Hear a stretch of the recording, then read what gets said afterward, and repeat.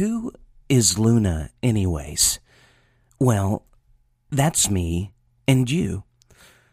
The Bible says that we are the light of the world, and on today's episode of the Noteworthy Podcast, we're going to be speaking today about what it really means to be a light.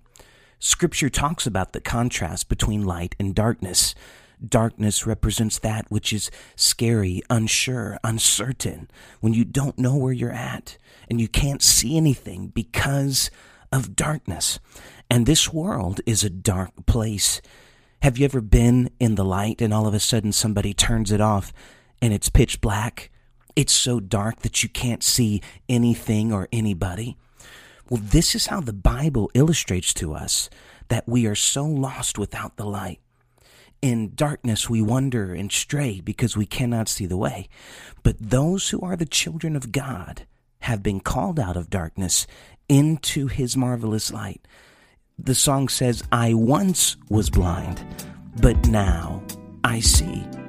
You were not made to live in darkness. Not only were you called to live in the light, but you are called to be the light. Who's Luna? That's you and me. Stick around to find out why. Guys, welcome to the Noteworthy Podcast. I'm your host, Nathan French. It's going to be an amazing episode, and I'm excited to spend time with you. Let's go.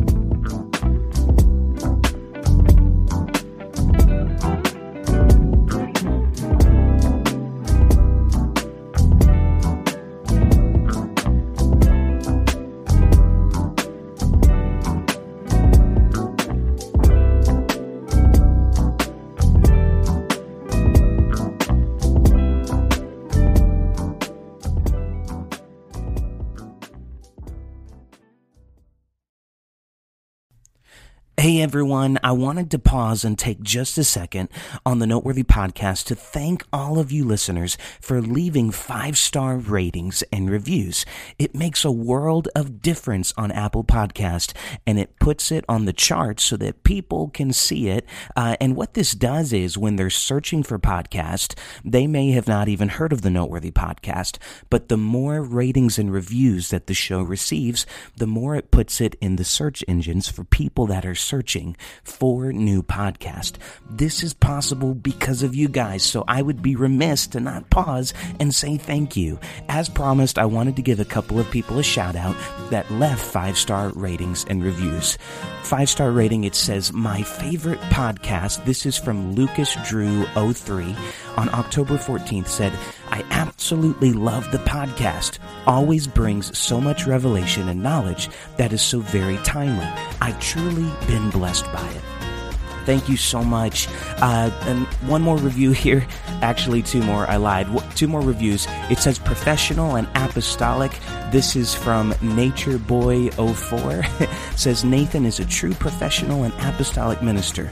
I love this podcast, the guest, and the thought-provoking topics. Thank you so much for those kind words. My favorite part of the show is the guest, so thank you for acknowledging that. I so enjoy getting to talk to these incredible men and women of God on the podcast, so I'm glad that it's blessing you.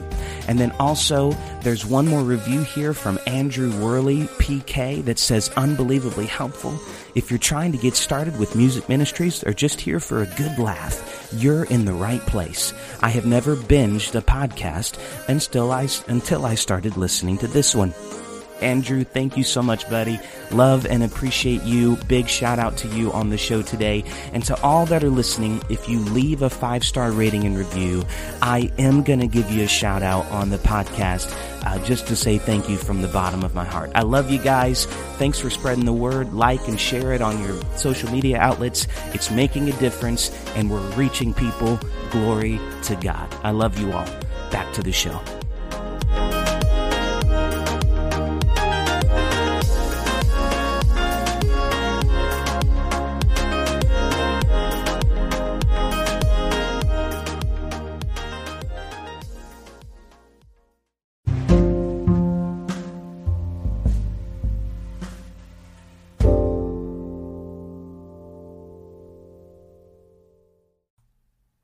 There's multiple scriptures in the New Testament that talk about the church being the light of the world. For example, Matthew chapter 5 and verse 14 says, "You are the light of the world. A city that is set on a hill cannot be hid." John 8 and 12 says, "Then spake Jesus again unto them, saying, I am the light of the world. He that followeth me shall not walk in darkness, but shall have the light of life." Sounds like a pretty good life. Am I right? Aren't we blessed to be a part of the church? One more scripture, John 9 and 5 says, "As long as I am in the world, I am the light of the world." So the question here that we've set up is, who is Luna? Well, that's you and me. Stick with me for just a moment and let me explain. Let me ask you a question first. How can I, and why should I, be a light? Well, the world we live in, called Earth, only has two main sources of light. You don't have to be a scientist to know it. You probably learned it in grade school. The main source of light, of course, is the sun. However, by night, our main source of light is the moon. Who's Luna? Well, Luna is Latin for the moon. The moon is the Earth's only natural satellite. You say, Nathan, how is that you and me? Well, stick around for just a moment and let me explain. Okay, Luna, aka the moon, is the most luminous object in the sky after the sun. Although it appears a very bright white, its surface is actually dark, with a reflectance just slightly higher than that of worn asphalt. The moon is the only celestial body other than Earth on which humans have currently set foot. But here's the amazing thing about Luna. The moon does not manufacture light. The moon cannot create its own light. It looks so bright. It literally lights up the night and keeps us from total darkness. And here's my point. The moon is not the source of light. It lights up the sky because it reflects the light of the sun. The sun is always our main source of light. But God created the moon simply to reflect the light of the sun, to keep us from darkness. Doesn't that sound a lot like you and me? Doesn't that sound like what the church is called to be? Oh, that rhymed. I didn't even think about that. That's how powerful it is. We are called to reflect the light of God. We are called to reflect the light of the sun. Jesus Christ is our source of light, the God of the universe, the God who created everything. It's our job to point the world back to that light. But here's the amazing thing about Luna. Luna reminds us of the light of the sun, even when we can't see it. My goodness, somebody needs to hear me right now. Luna, the moon, is the proof that the sun is still there in darkness. We just can't see it right now. Guys, this is what the church is called to be.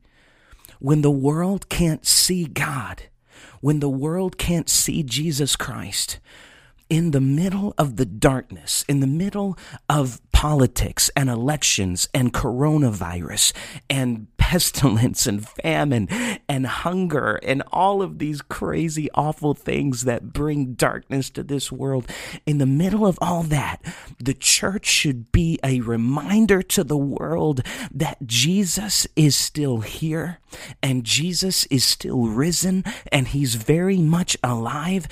We have got to point the world to the sun. We've got to remind the world that there is a God, and his name is Jesus Christ, and he loves them, and he died on a cross for their sins. Who's Luna? That's you and me. That's what we're called to be. There's a song that blows my mind. I wish so bad I could play it for you, but I can't play it on the show for licensing reasons. But I can share the lyrics with you. It's an old song. It's probably 20 years old now, by a Christian and gospel group called Paul Coleman Trio. You probably haven't heard of them. They made a little splash back in the Christian and gospel world like 20 years ago, and now I'm not sure what they're doing. But anyways, they wrote an incredible song called Sun, Moon, Stars. And the chorus says, I want to be the moon. It reflects the sun. Don't want to be the star that shines on everyone. I want to be with you, 'cause you're the only one who heals my lonely soul. I'm going to share a link for this song in my show notes if you want to hear it. I'm not going to sing it for you, don't worry, I'll spare you all that. But I'm going to put a link for it below. Go listen to this song. It's going to bless you today, and it goes so well with our topic today. I'll put a link in the show notes for you. Go down, click on it, and take a listen to it. Okay, so let's take a look at Scripture, though. Does Scripture agree with this illustration today? What does Scripture has to say? Well, look at John 1 and 4. And I find this very interesting, that this is a great way to view how the church is supposed to spread the light of Christ throughout the world. John 1 and 4. Look at this. Who's Luna? Well, let's take a look. John 1 and 4. In him was life, and the life was the light of men. And the light shined in darkness, and the darkness comprehended it not. There was a man sent from God, whose name was John. The same came for a witness, to bear witness of the light, that all men through him might believe. Look at this. John 1 and 8. He was not that light, but was sent to bear witness of that light. I'm going to read that one more time. Talking about John in John 1 and 8, he was not that light, but was sent to bear witness of that light. The disciples understood that the true way to be the light of God was to reflect the love of this man named Jesus Christ, who was born in a manger, lived on this earth for 30 years, and then he started his ministry at age 31, 32, 33. He had a year of popularity. He had persecution. He had all kinds of things. He performed miracles and signs and wonders, and thousands of people followed him and believed in him to be the Messiah. And now, 2,000 years, millions and millions of people are still following him. The disciples knew that in order to be the light, they had to reflect what Jesus Christ was doing. I've got to reflect the love of God. We don't have to be the source of light, guys. Take that weight off of your shoulders. The light comes from him. The light is dispersed through him. He is the light of the world. How do we tell people about it? We point people to him. Anything that points to me isn't going to bring light into the world. The world will see the light of Christ when we point people to him. Stop worrying about impressing people with the light that you can manufacture in this world with your talent and personality, and realize that the only way to the light of the world is to reflect the love of Jesus in your everyday life, on your campus, at your school, at your job, in your homes, at your churches. I'm reminded of a story about a couple of disciples named Peter and John. The Bible says that they journeyed to a gate to go into the temple to worship God. When they got to the gate called Beautiful, they saw a beggar there who was asking for money. The Bible says he wasn't able to walk because he was born that way. And Peter looked at him and said in Acts 3:6, then Peter said to him, silver and gold I do not have, but what I do have I give you. In the name of Jesus Christ of Nazareth, rise up and walk. The Bible says that he immediately received strength in his ankles, and he leaped up and began to worship and praise the Lord. The Bible says that everybody that saw the miracle was amazed and ran up to Peter and John in awe and amazement of them. Now, think about this for just a minute with me and put yourself in the shoes of Peter and John. God has just performed a miracle that a bunch of bystanders have witnessed. Think about you. Think about your mind. Think about your pride. Would you be willing to give God the glory in that moment? Or would you pat yourself on the back and explain to everybody how spiritual you are and all the great things you have done to get to this point in your life? Now, let's see what they did. After they received strength, everybody's running up to them, and they're in amazement of them. And Peter looks at John thinking, wait a minute, what's going on here? So in Acts 3:12, it says, when Peter saw it, in other words, when he saw that people were trying to give them the credit for what happened, it says he responded to the people and he said this, men of Israel, why do you marvel at this? Or why look so intently at us, as though by our power or godliness we made this man to walk?